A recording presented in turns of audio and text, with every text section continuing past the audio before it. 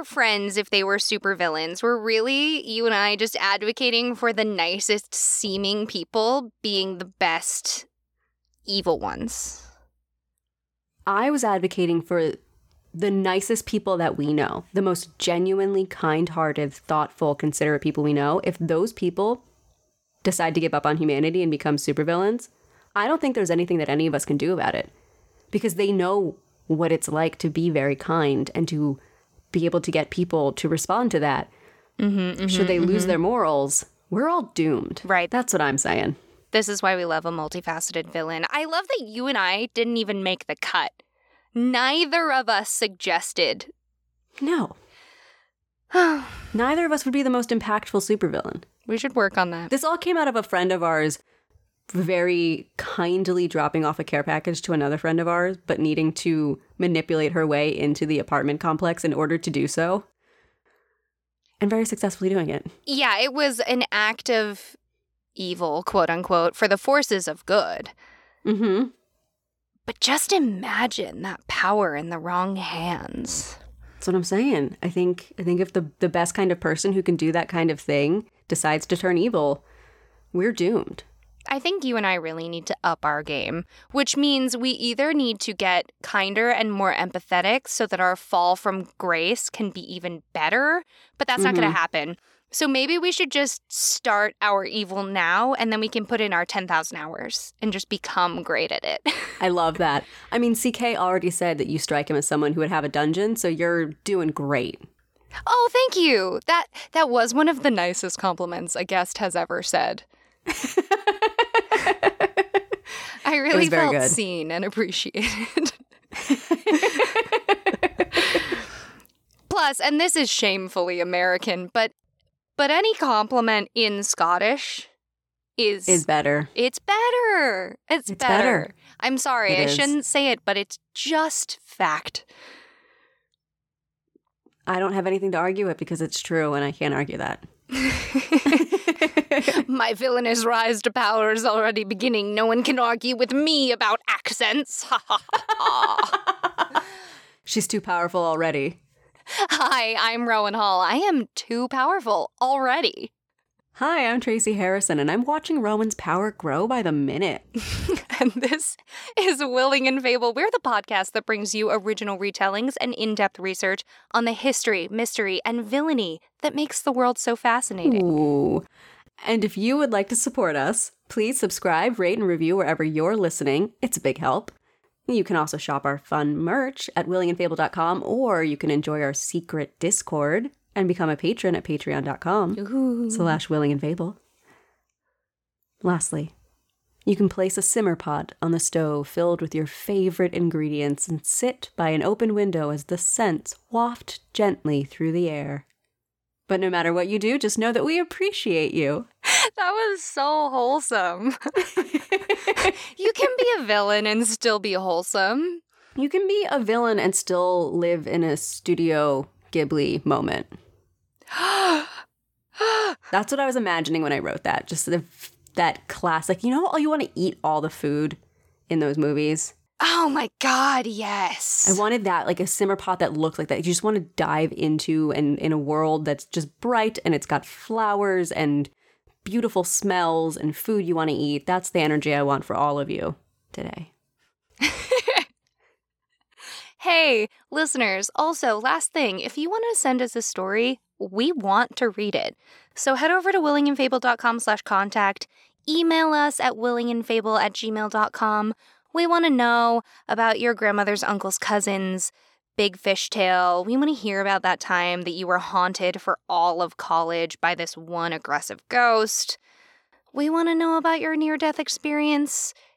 We want to know about your I don't know, whatever else we want to know about. That cryptid that you saw, the cool house that's in your neighborhood. Do you remember that old 100-year-old barn in the neighborhood that I grew up in before my family moved? Oh my God, that... Yeah, I want stories like that. I want to hear about your small town's little spot. Ours is a tunnel that you can drive through that we all know about. Tell us anything and everything, and we will share it on the podcast because we want to share your stories. Tragically, the abandoned house, the so cool abandoned house that was behind my house in the woods, got torn down a few years ago. My haunted spot. Man, that was a cool house. We've talked about that on the podcast before. It was amazing. I know. And high school me had a really cute kiss back there. I definitely went ghost hunting more than once. Mm-hmm. I may or may not have rifled through the belongings that were 100% chock-a-block in that house. Oops.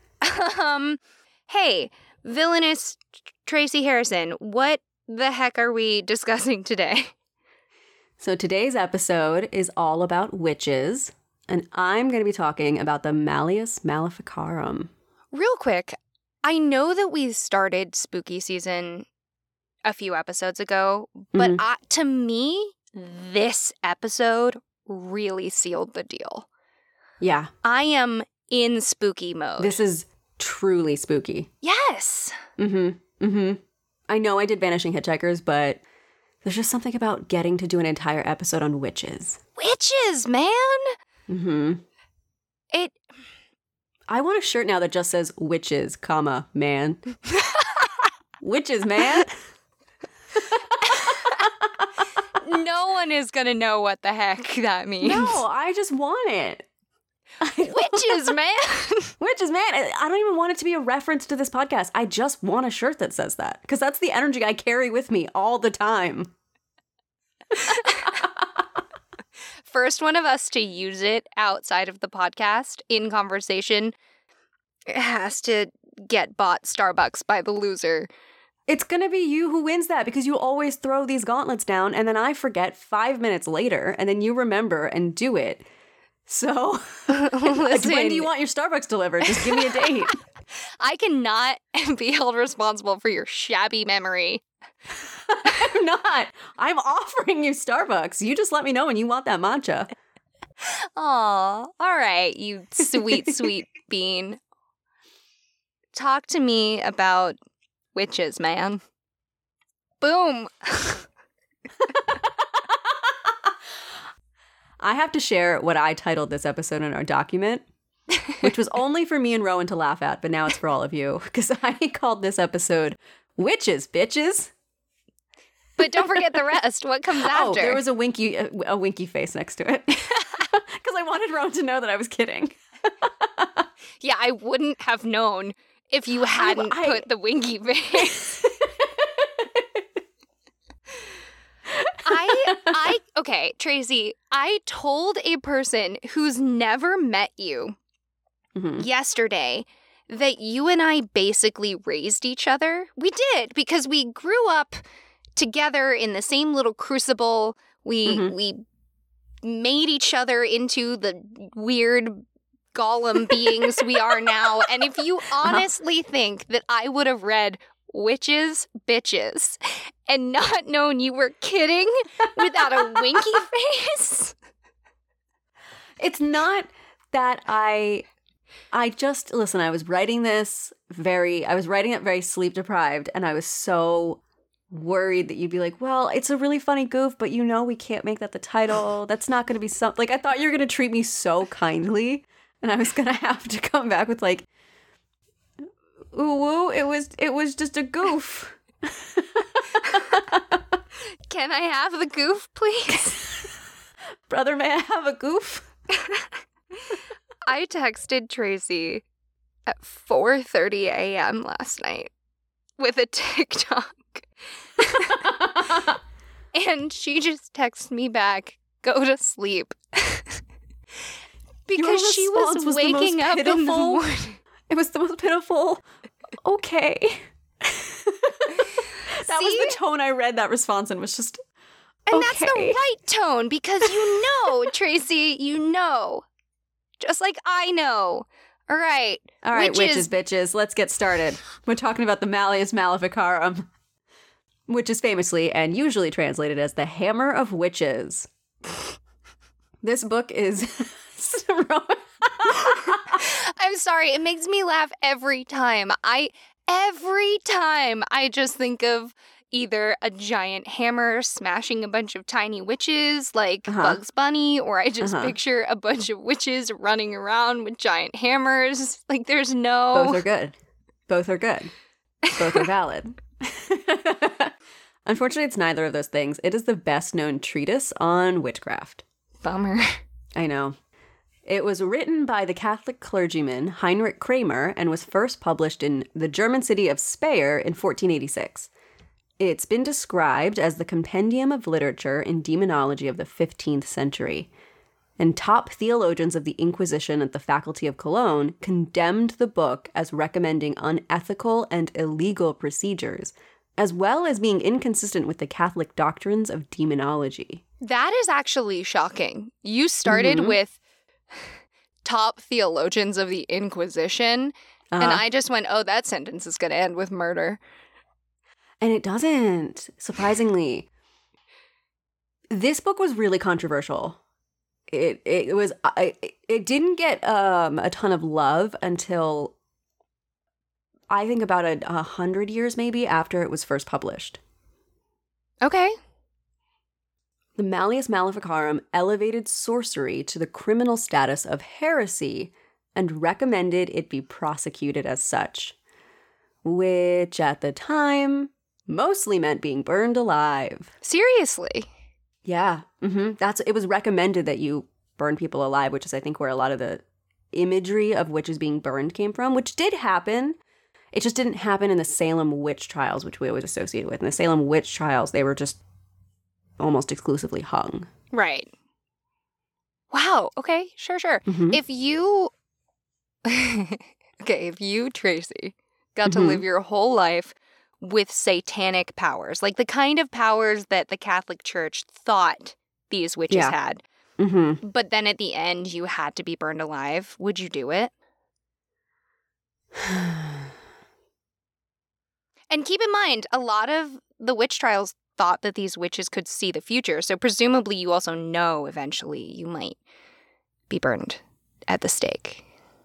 Yeah, you know what? I would pull a Agnes Nutter from Good Omens and like make a big scene of it and write a whole book and do the whole prophecies. That's what I would do. Oh, absolutely. Scorched earth policy. Yes. Oh, foreshadowing for my story. All right. Okay. Okay, so I should note that the Malleus Maleficarum was not the only document about witchcraft written in the medieval period, but it was the best known of its time. This was likely because it came so soon after Gutenberg's printing revolution, and it was thus more widely distributed than previous hand-copied manuals.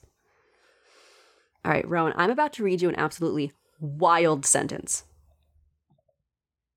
Kramer wrote the Malleus following his expulsion from Innsbruck by the local bishop due to charges of illegal behavior against Kramer himself, and because of Kramer's obsession with the sexual habits of one of the accused, Helena Schuberin, which led the other tribunal members to suspend the trial.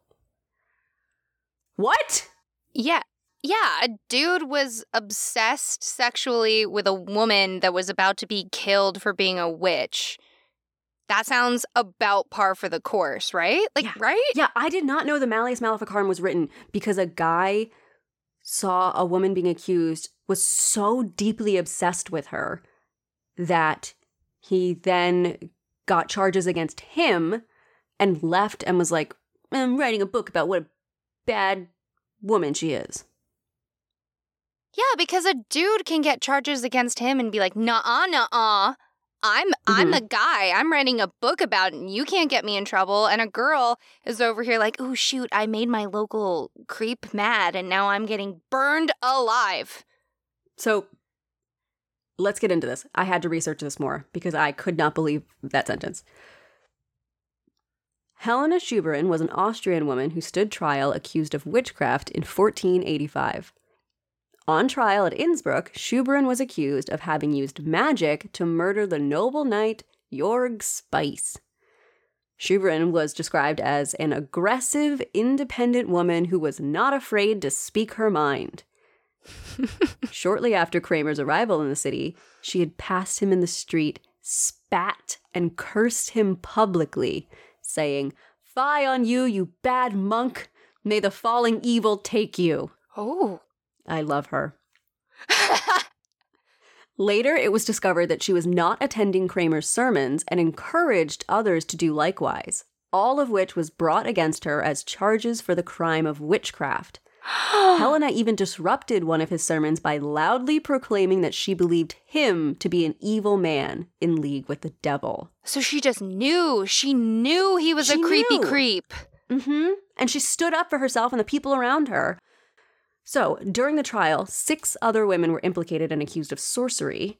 Some of the local authorities at this point still in general regarded sorcery as a minor offense and did not necessarily associate it with Satan. The accused were eventually released after putting up a bond to appear should the case be resumed.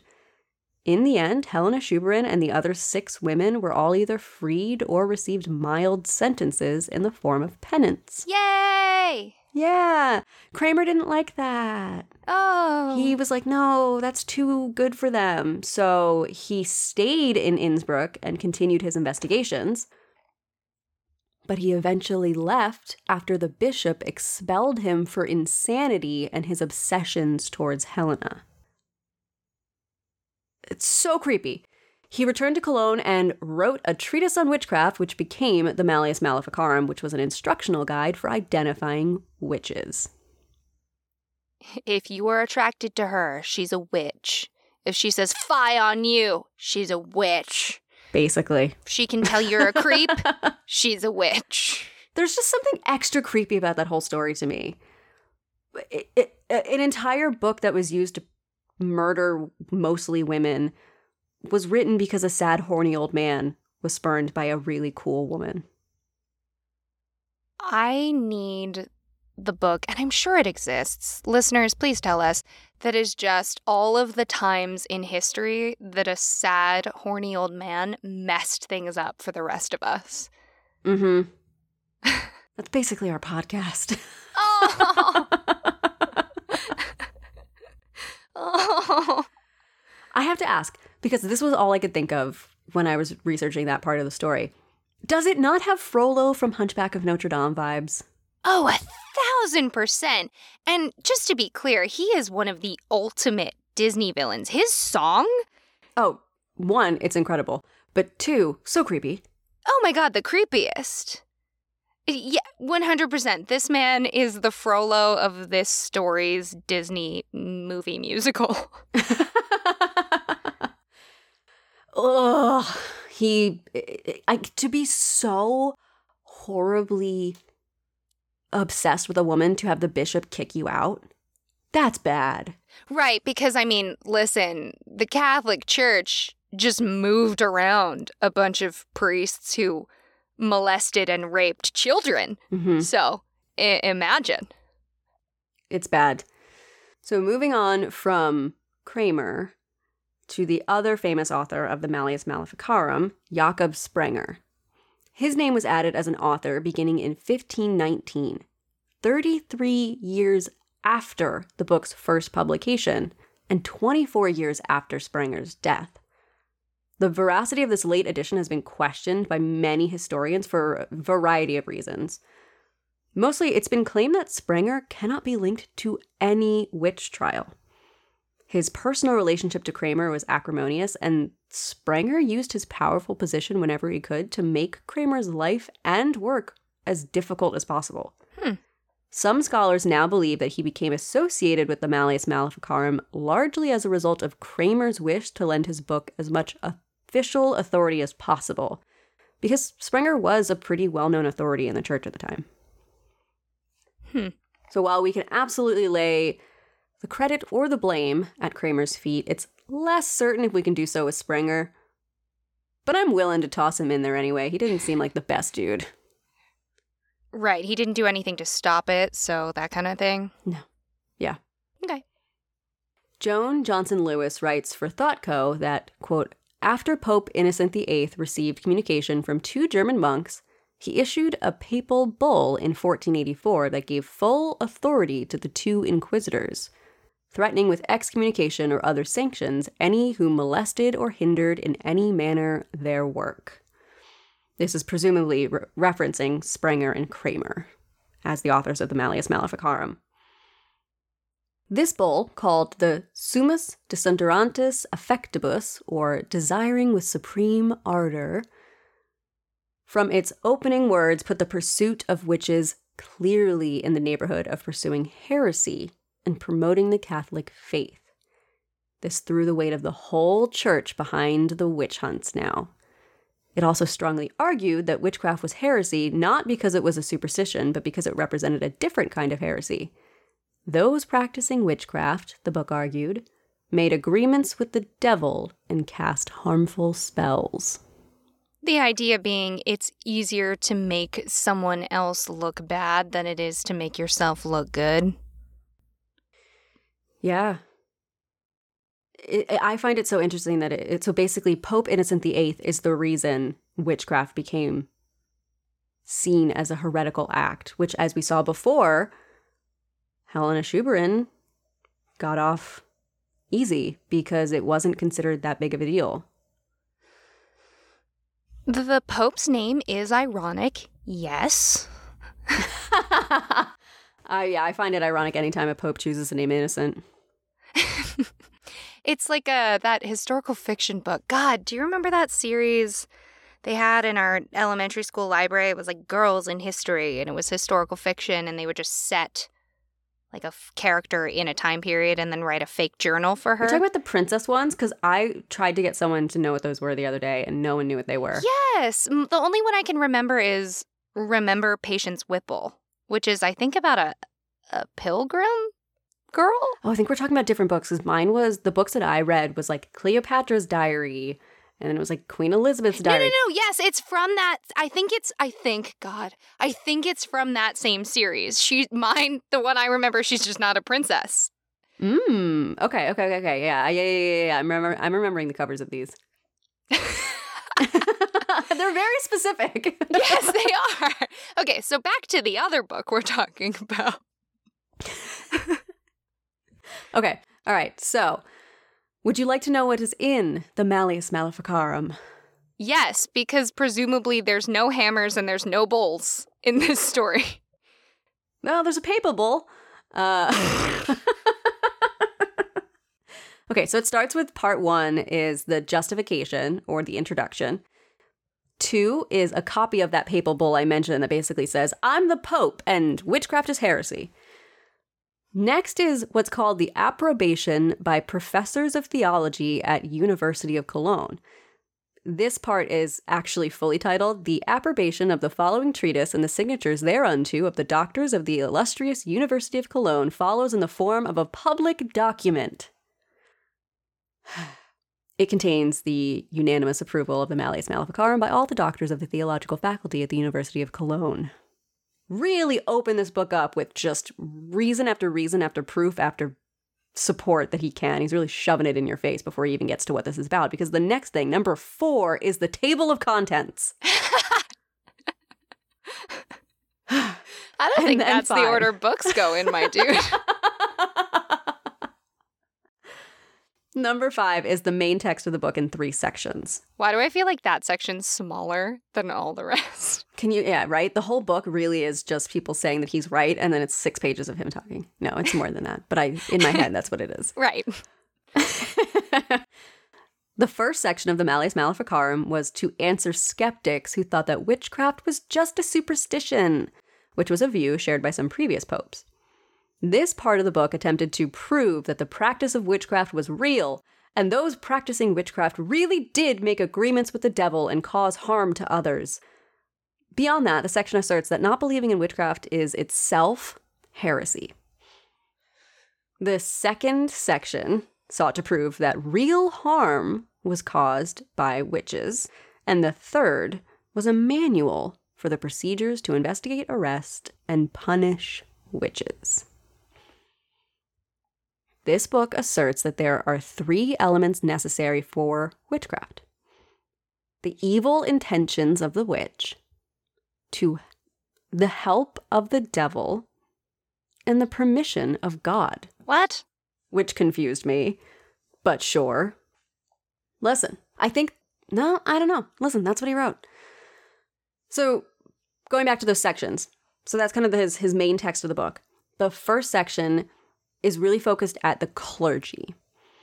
And it's trying to refute the critics who say witchcraft isn't real, which means they would hinder prosecution and thereby hinder everything that Kramer wants to happen because he hates women. The book examines witchcraft from the point of view of theology and philosophy, and it looks at whether witchcraft is real or imaginary.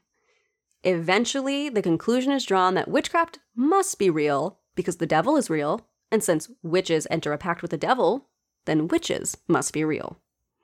Oh, buddy. Yeah, it's very A = B = C sort of logic. So, second part of the Malleus Maleficarum looks at real cases of witchcraft. According to Hans Peter Brodel in the book The Malleus Maleficarum and the Construction of Witchcraft, Theology and Popular Belief, the Malleus Maleficarum states that it is mostly witches, as opposed to the devil, who do the recruiting. By making something go wrong in the life of a respectable matron that makes her consult the knowledge of a witch, or by introducing young maidens to tempting young devils. Okay, sure, yeah. Convert me. Yeah. So the whole second section is basically, here are real cases of witchcraft, and also witches get other witches to be witches, bitches. Direct quote. Uh-huh. I took that directly from the book. The third and final section of the book is where we talk about law and the proper way to prosecute a witch. Brodel states that the section offers a step-by-step guide to the conduct of a witch trial, from the method of initiating the process and assembling accusations to the interrogation, including torture, of witnesses and the formal charging of the accused. It's a great formula. Section 1. This is all sanctioned by your God. Section 2. You know that woman you hate? Let's kill her. Section 3. We're gonna make the murder part fun, too. Yeah. Well, and don't forget, before all of that is 80,000 pages on why everyone in power in the church agrees with him. Right. Yeah, the science people say yes, the God people say yes, the law people say yes, just all of it. Could I think of the titles? No, I could not. No Law one should. people is it. No one should. That's their official title. It's signed, sealed, delivered. Rowan, what are you going to college for? Oh yeah, I'm gonna become a law people. And we're all really proud of you, honey. Thank you. Do you want to hear a really depressing fact? Oh yeah, I do. You know I do. Women who did not cry during their trial were automatically assumed to be witches. Oh, and it gets even worse. And here's how I know without a shadow of a doubt that Kramer was super misogynistic and hated women. Because he writes in his text that women are more susceptible to demonic temptations through the manifold weaknesses of their sex. It was believed that they were weaker in faith and more carnal than men. Michael Bailey, in the book Battling Demons, Witchcraft Heresy and Reform in the Late Middle Ages, claims that most of the women accused as witches had strong personalities and were known to defy convention by overstepping the lines of proper female decorum. The major reason is that at the foundation of sorcery is denial of faith, and woman, therefore, is evil as a result of nature, because she doubts more quickly in the faith. Okay, here's the thing.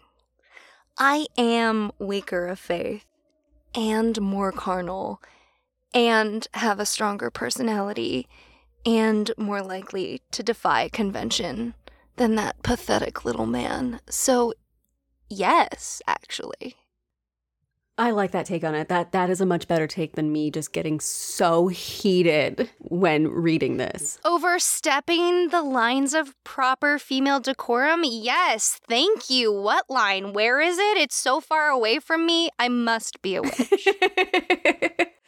Remember, a big part of, and that was eye-opening for me, a big part of in this text being a witch is that you must have evil intent. I do have evil intent. I want that man to suffer. Oh, me too. Okay, that's fair. Me too. Okay, I have to keep going because I'm going to lose it. I hear you asking, Rowan. I hear you asking. But what about men? But what about men? But what about men? So men could be witches, but they were considered rarer. And the reason was also different. Because women, right? Yeah. The most common form of male witch mentioned in the book is the sorcerer archer, which is now a class I want to play in D&D. Thank you very much. The book's rather unclear, but the impetus behind male witches seems to come more from a desire for power than from disbelief or lust, as is the claim for female witches.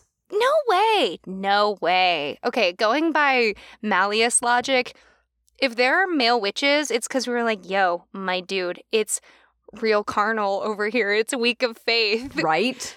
But it explains, it's such a misogynistic perspective because all the imagery of early witches, of them like dancing naked in the moonlight, is such a, it's like, well, they want to because they're carnal and they have this lust for the devil. And it's just a sad, horny old man who hates women, who hates that women have any sense of self at all, tearing them down. Do you think he's feeling an immense amount of guilt about the fact that he might want to dance naked in the moonlight with a bunch of ladies? I think it's less guilt and more extreme impotence at himself and who he is as a man. Like, I think it is Okay. I think it is anger at women instead of dealing with his own shortcomings and whatever that means. Hey, buddy, you can dance if you want to. You can leave your friends behind. behind. You know what? And if your friends don't dance... Nope, I don't remember the rest of the words. Oh, come on. Shoot, what is it? And if your friends don't and dance, if they don't dance, then they're no dance. friends of mine. Okay, it was just an extra line that I was missing in there because it didn't feel like it flowed well. This is how we convert men to be witches. I need these goofs because I got so genuinely angry doing this research. I know, I can tell, actually, when I glance at your notes. I can always tell when you're really mad. Because the paragraph breaks are more frequent. Yes. Oh my God, you're right. It's true. I love to break up a paragraph. You, not so much. So I know when you're mad, and I just imagine you like slamming that enter button. It's so true. It's because I have so many more thoughts coming more quickly that I just... Each thought is its own thing instead of full paragraphs of cohesive thoughts together. Maybe someday we'll post our show notes. Who knows? No, heck no. Nobody, no. Oh my God, no. Pay us $1,000 a month on Patreon. Then you get a copy of the show notes. Actually, I think a copy of the show notes, to do that, I would want like a first edition copy of the Malleus Maleficarum. Ooh, spicy. I guess second edition, because the first edition is just this guy's one crummy. You'd most likely get a 16th century version that seems to be the one from the Gutenberg Press, seems to be the kinds that are floating around. Okay, come through, Gutenberg Press. Okay, so speaking of the Malleus Maleficarum, the title of this book is feminine, which alludes to the idea that it was women who were the villains. If it was a masculine title, it would be the Malleus Maleficorum, which is the masculine form of the Latin noun for witch. And in Latin, if you were talking about both sexes together, you would just use the masculine. So the fact that it is the feminine means it is exclusively referencing women. Do you think someone wrote a Malleus Maleficorum that's just a bunch of crummy things that men do? If not, we should. Okay.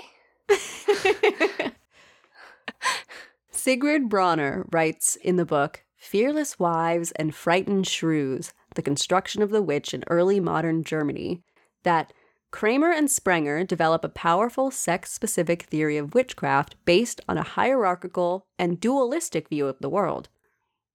Everything exists in pairs of opposites: God and Satan, Mary and Eve, and men, or virgins, and women. Each positive principle in a pair is delineated by its negative pole. Perfection is defined not as the integration or preservation of opposites, but rather as the extermination of the negative element in a polar pair. Because women are the negative counterpart to men, they corrupt male perfection through witchcraft and must be destroyed. According to the Malleus, the only way a woman can avoid succumbing to her passions and becoming a witch is to embrace a life of devout chastity in a religious retreat. But the monastic life is reserved to the spiritually gifted few. Therefore, most women are doomed to become witches who cannot be redeemed, and the only recourse open to the authorities is to ferret out and exterminate all witches.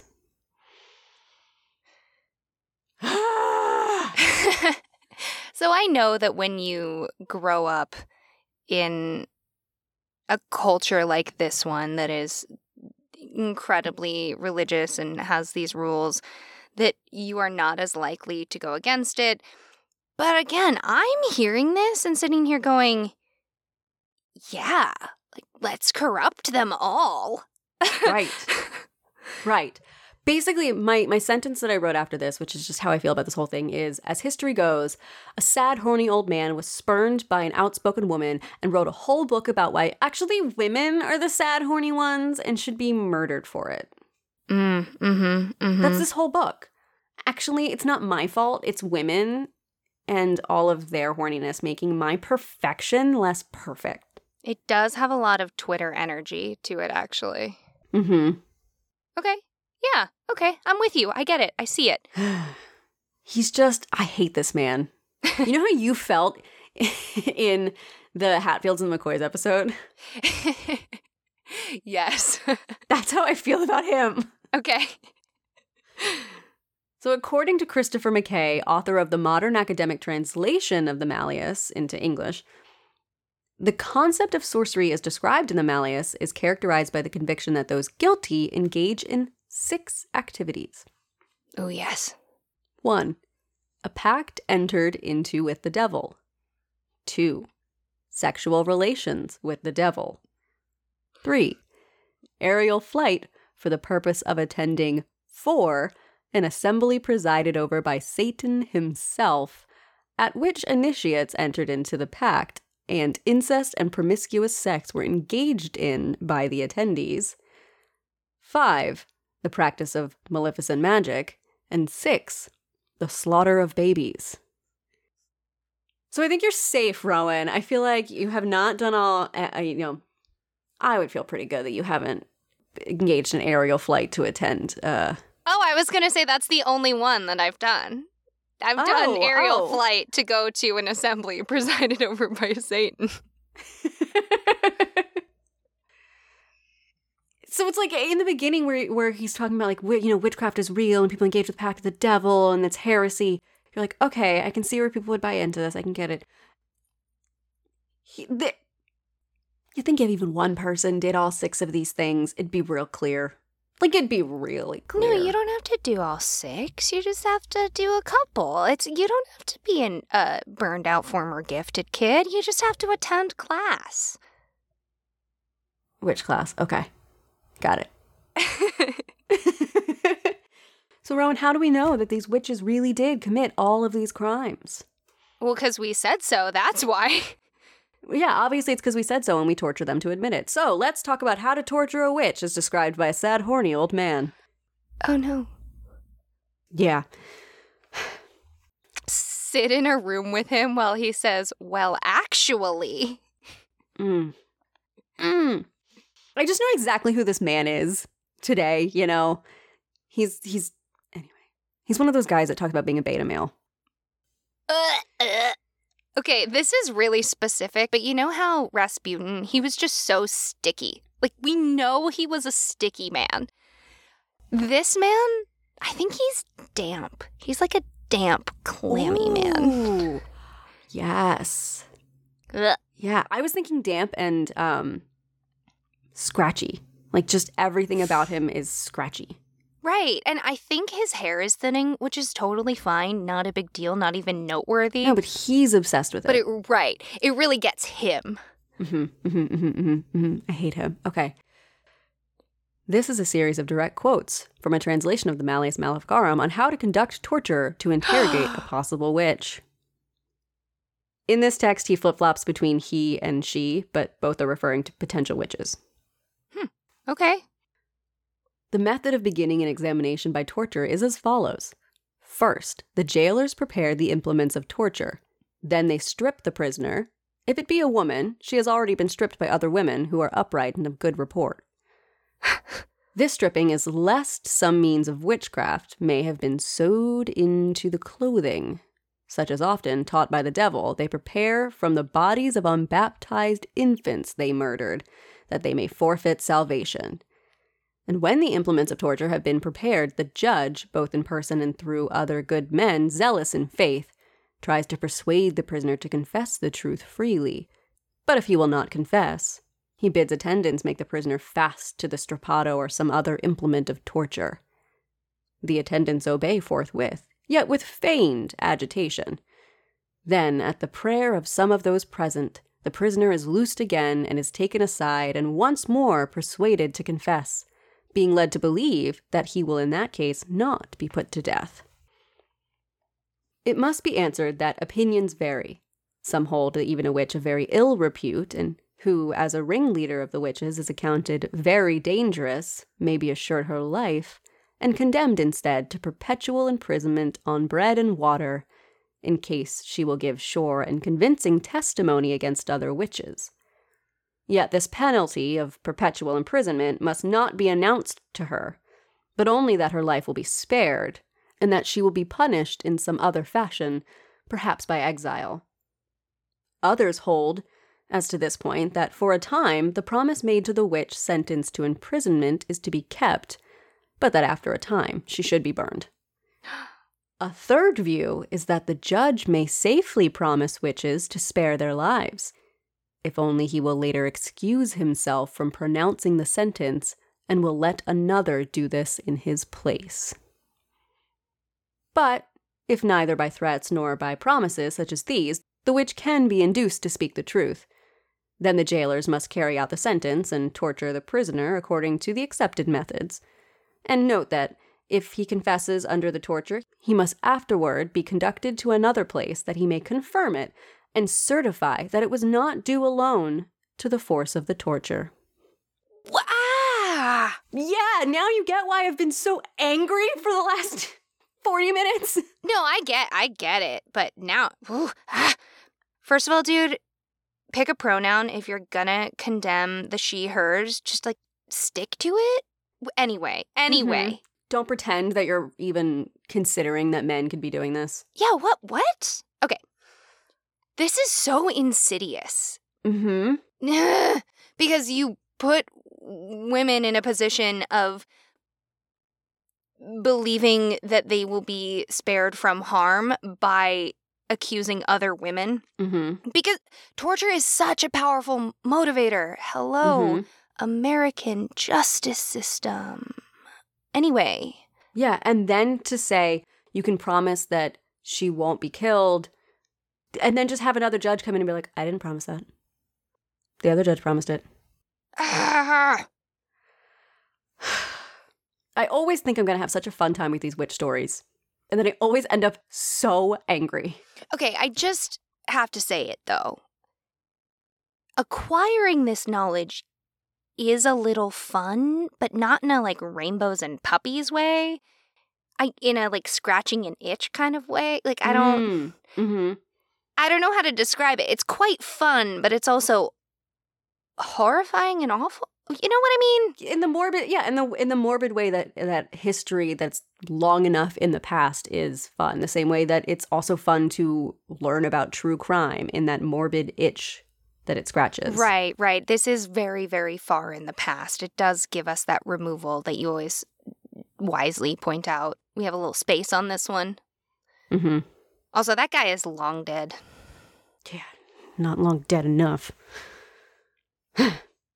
In 1490, only 4 years after its publication, the Malleus Maleficarum was denounced and a ban was placed on it. Ha! But this did little to stop its widespread use. What? I know.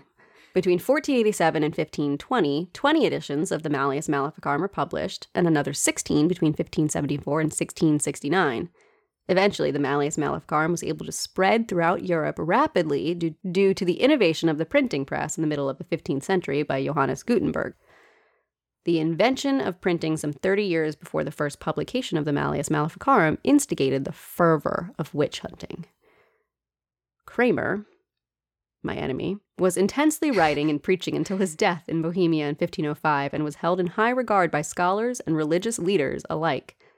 Sprenger and Kramer were considered, quote, among the glories and heroes of their order. I would have had a serious problem if I met Kramer because, oh no.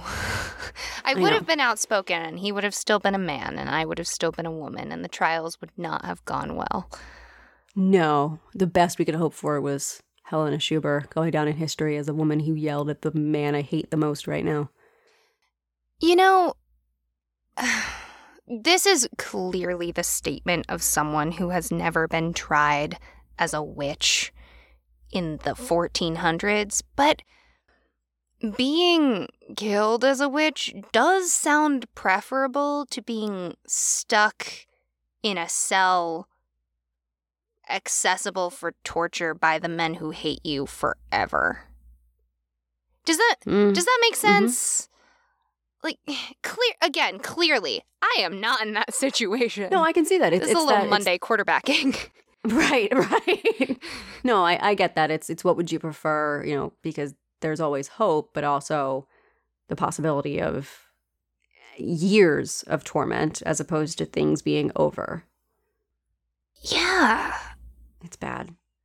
I would also love to somehow deny those men the satisfaction if I was in that scenario, but what does that even look like? These women are in such horribly difficult positions. There's no winning. There's no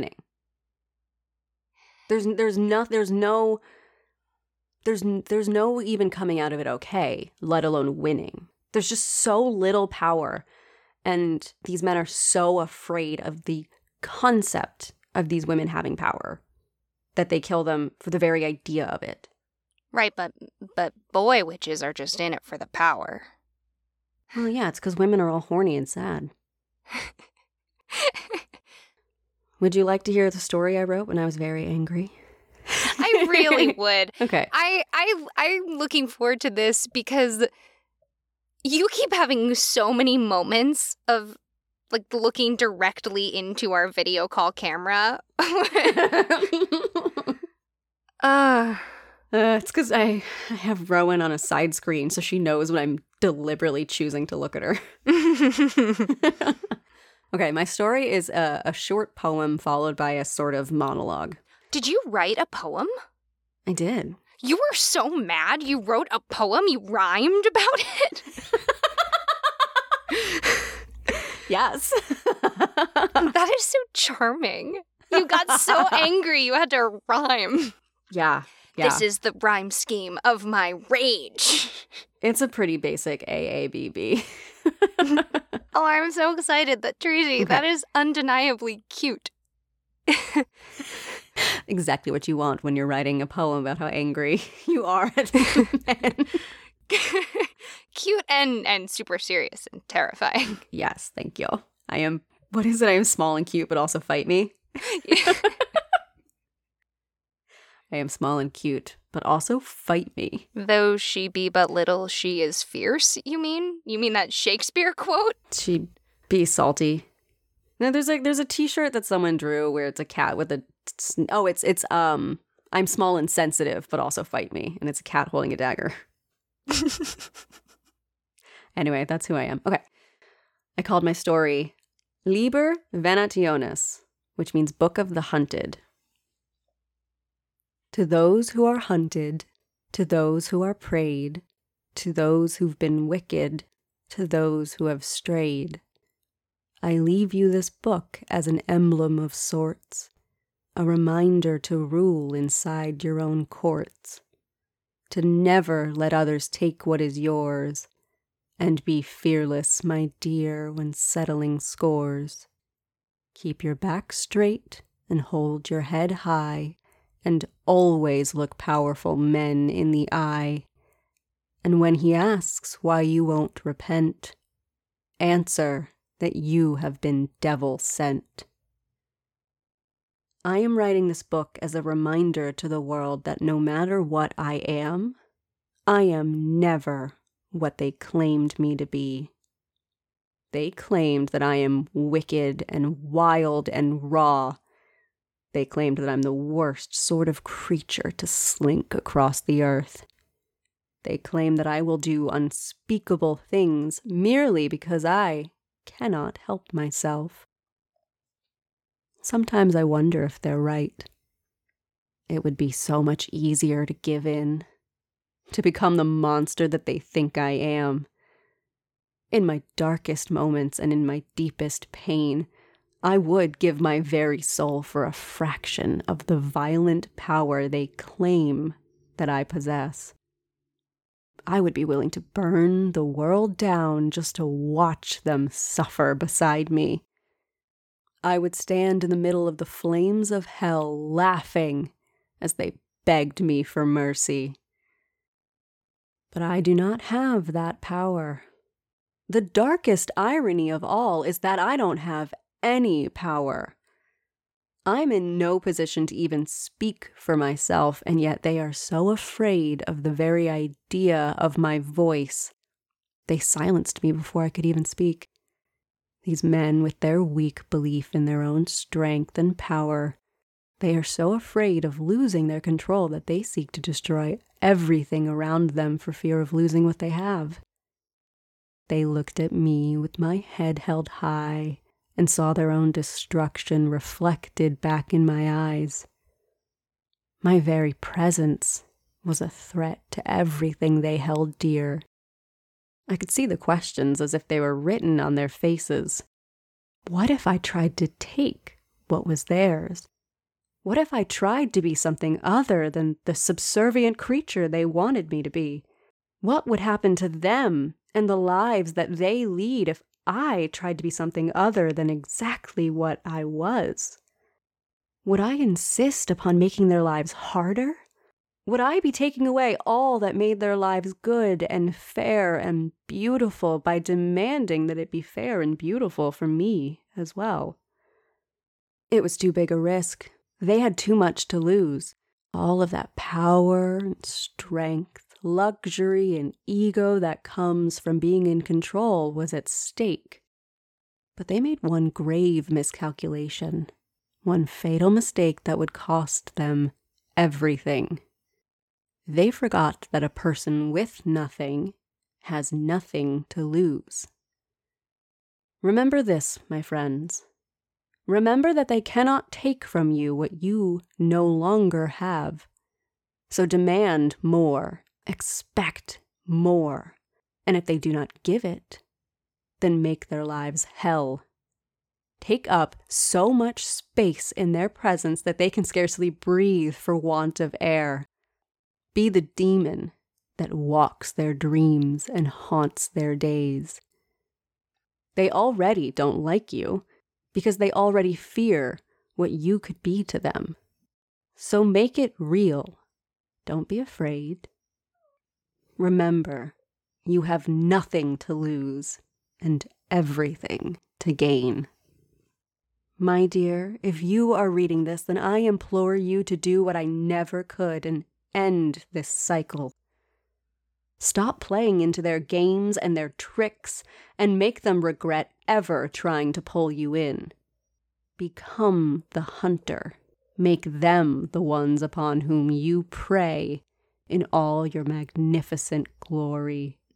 And if you can't do that, well, at the very least, you can drag them down into hell with you, laughing all the while as you do.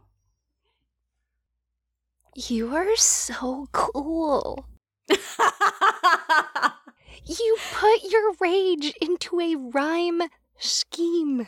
You are my hero. Oh my God, I love you. I love that I have a friend who's like, oh my God, you were so angry you wrote poetry. And genuinely is excited by that. Oh, that was so satisfying. Oh, I've just been frustrated by men lately. I mean, this story, but just also I've had a couple interactions that have just left me feeling a little frustrated. So Right. Humans knew that you were reading some history about women getting killed, and they just really came through with some modern frustration. yeah, they wanted me to really feel it and get into the mindset. So I was falling asleep one night, and the first chunk of that poem came into my head. Did you type it on the notes app on your phone? Yes! I can send you a picture of it. Oh, I've done that. I knew if I didn't do it, I would forget. I wrote the entire Mary Shelley story letter thing that I wrote on the notes app on my phone in the wee hours. Yeah. The Willing and Fable podcast is made on the notes app The in notes the app wee is hours. everything. Mm-hmm. And so I started doing the poem, and then I was like, well, I don't know that I can sustain a full poem for all that I want to get out, because what I really wanted to capture was the frustration that comes from seeing through when someone's trying to behave that way towards you. When you can see that it's coming from a place of insecurity and fear, but you are still powerless to stop it. Mm-hmm. Okay. And I couldn't get all of that across in a poem, so that's why the first line of the kind of monologue actually was originally the next line of the poem. Or actually, no.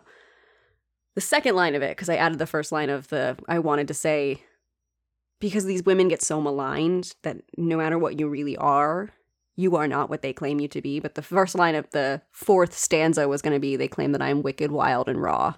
Mm. And then I could not keep it. It takes so long to write a poem, and I had so many complex thoughts to get across. Could you imagine being socialized to hold your tongue more than you and I are? To operate in a society in which you don't even get the level of agency that we have in social situations to fire back. And that's variable. In your personal life, you can do things that you can't do in a work setting, for example. Right. But what these women have is not even Nothing. An ounce of what we have. No, nothing. Not even. Because at least we do have support in varying degrees. And what's the worst that happens is people aren't going to like us, which also is why I put that line in there of, they already don't like you. So just make them regret that.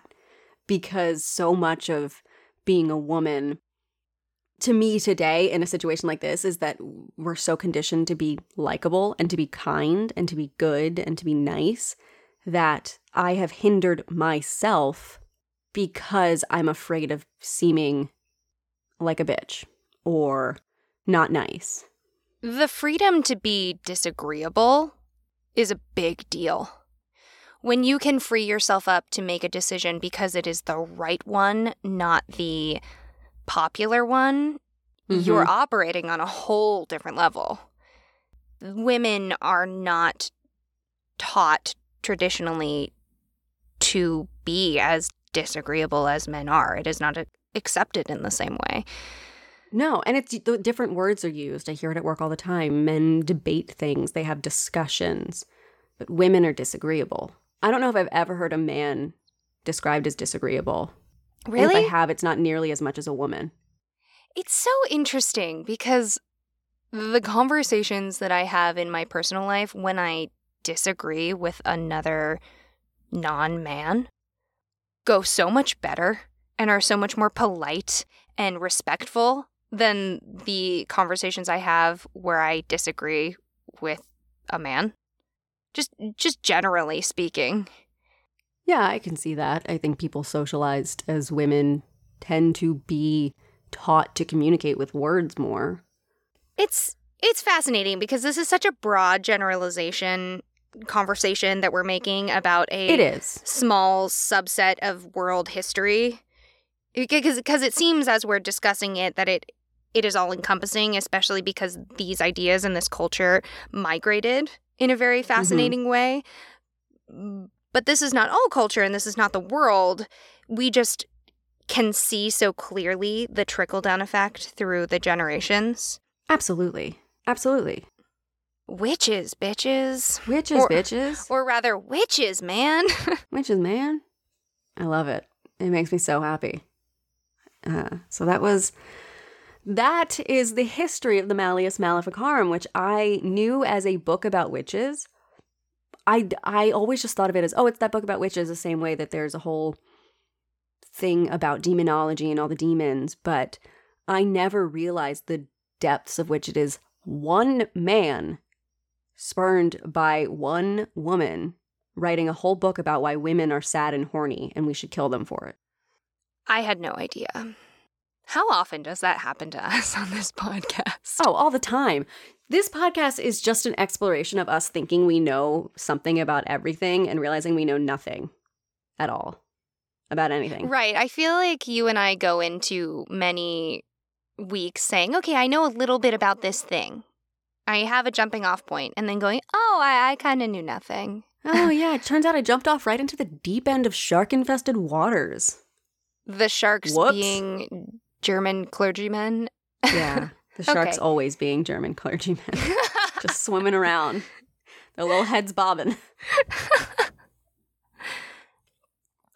Tracy, I feel like you came in here with so much rage.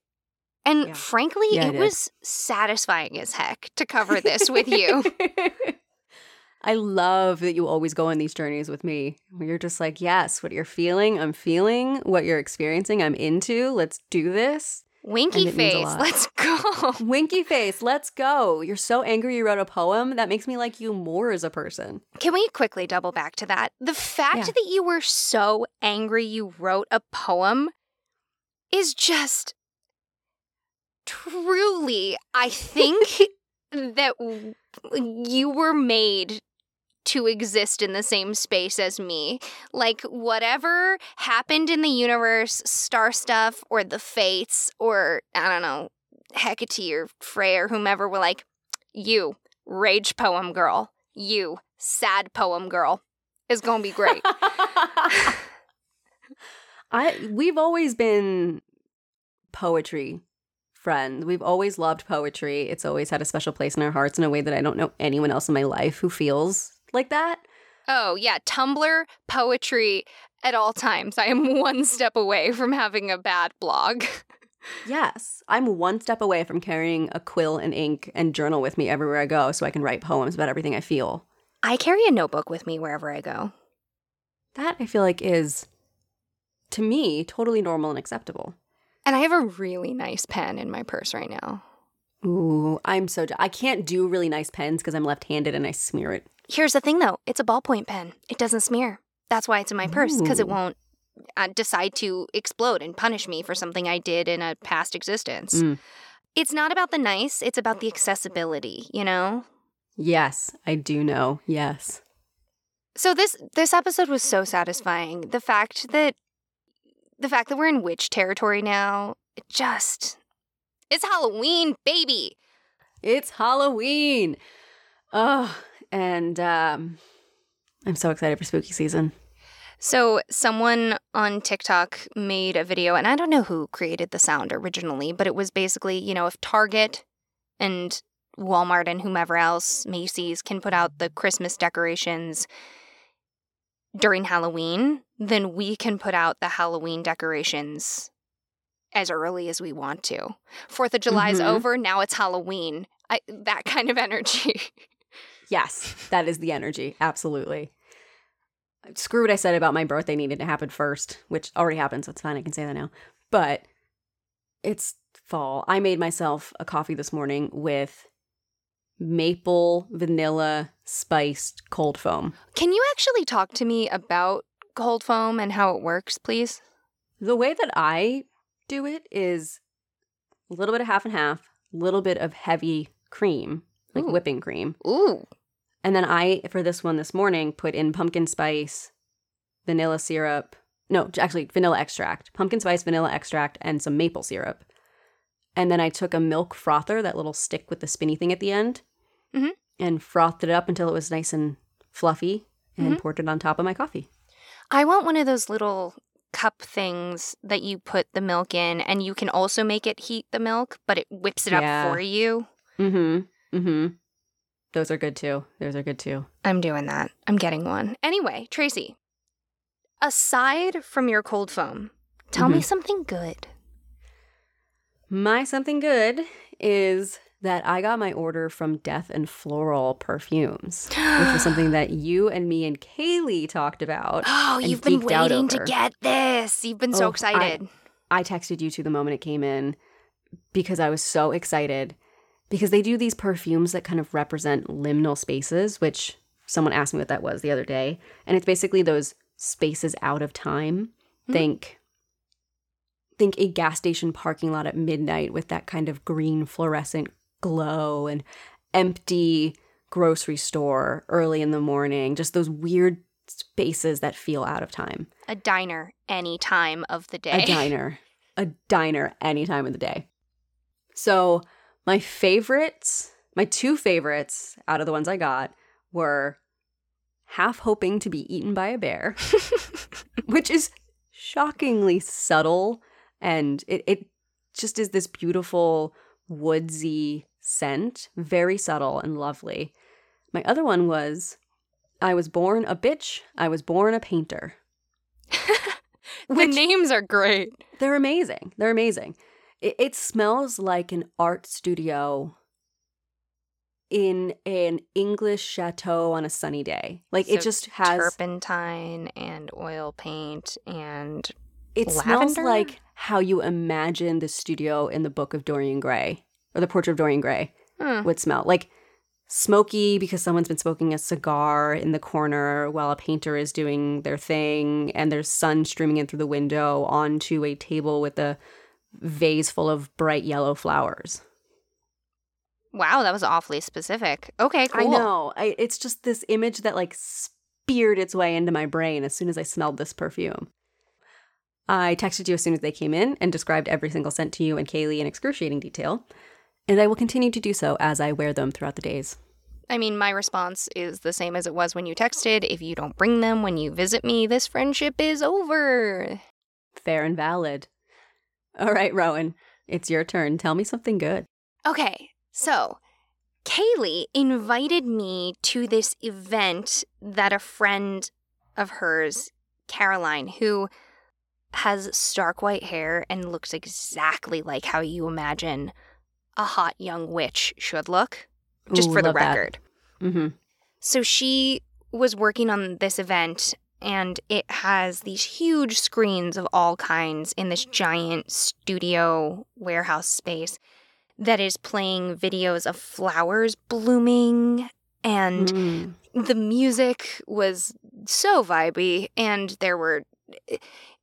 it was basically like walking into the most fun use of LED screen technology you can imagine. Ooh, I love that. And they had Saint Germain cocktails that were quite yummy, and Liquid Death Water, which is a brand that I love. And the fact that Kaylee thought of me as her like art opening friend. You are the ultimate art opening friend. I really appreciate that. I really do. And Caroline is just so talented to have brought this whole event together. And so we got to go to kind of the pre-opening opening. And it was just really fun. We stayed the whole time, so we got to be in there after everyone was gone. So we had the whole space to ourselves. And it was just really nice to be in a space with a type of art that I don't myself work on. because I spend a lot of time around artists and working on projects, but I've never done anything like that. And so it was really inspiring, and it felt relaxing and energizing in a really unique, fun way. Ooh, yeah. It sounds invigorating. Yeah, and anything that can happen during the day, I believe, is better at night. So walking into this dark, lit up, big screen, music-y place at night was just so delicious. That is the only way I can think to describe it. Yeah. That's so cool. And in case anyone was wondering, because we keep mentioning her all the gosh darn time, truly Kaylee's the best. Oh, absolutely. Kaylee is wonderful. A gift. And if you haven't yet, you should go back and listen to our 2-part series on Bluebeard, which Kaylee hosted. She's an exceptional writer, and her research is just so thorough and engaging. Oh my God, so thorough, and she's just wonderful. I mean, I can't say enough good things about Kaylee. Go follow her on all the social medias. She's Happa Barbarian. Yeah, she's Happa Barbarian on Twitter. She created Damsels, Dice, and Everything Nice, which is an all-princess Twitch stream. She's just constantly making amazing, amazing work. Yeah. So apparently Kaylee is our something good. Truly. Our text chain that we called Curse brings me joy. All right, everyone. Thank you so much for joining us. And remember, stories grow with the telling. So if you like what we do, tell a friend. Or tell a foe. And we'll see you soon. Okay?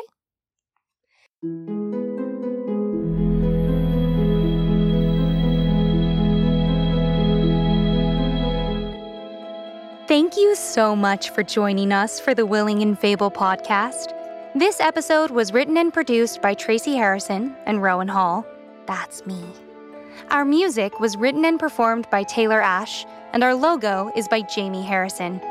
If you ever want to watch or read what we're reading, head over to willingandfable.com for our show notes and custom merch.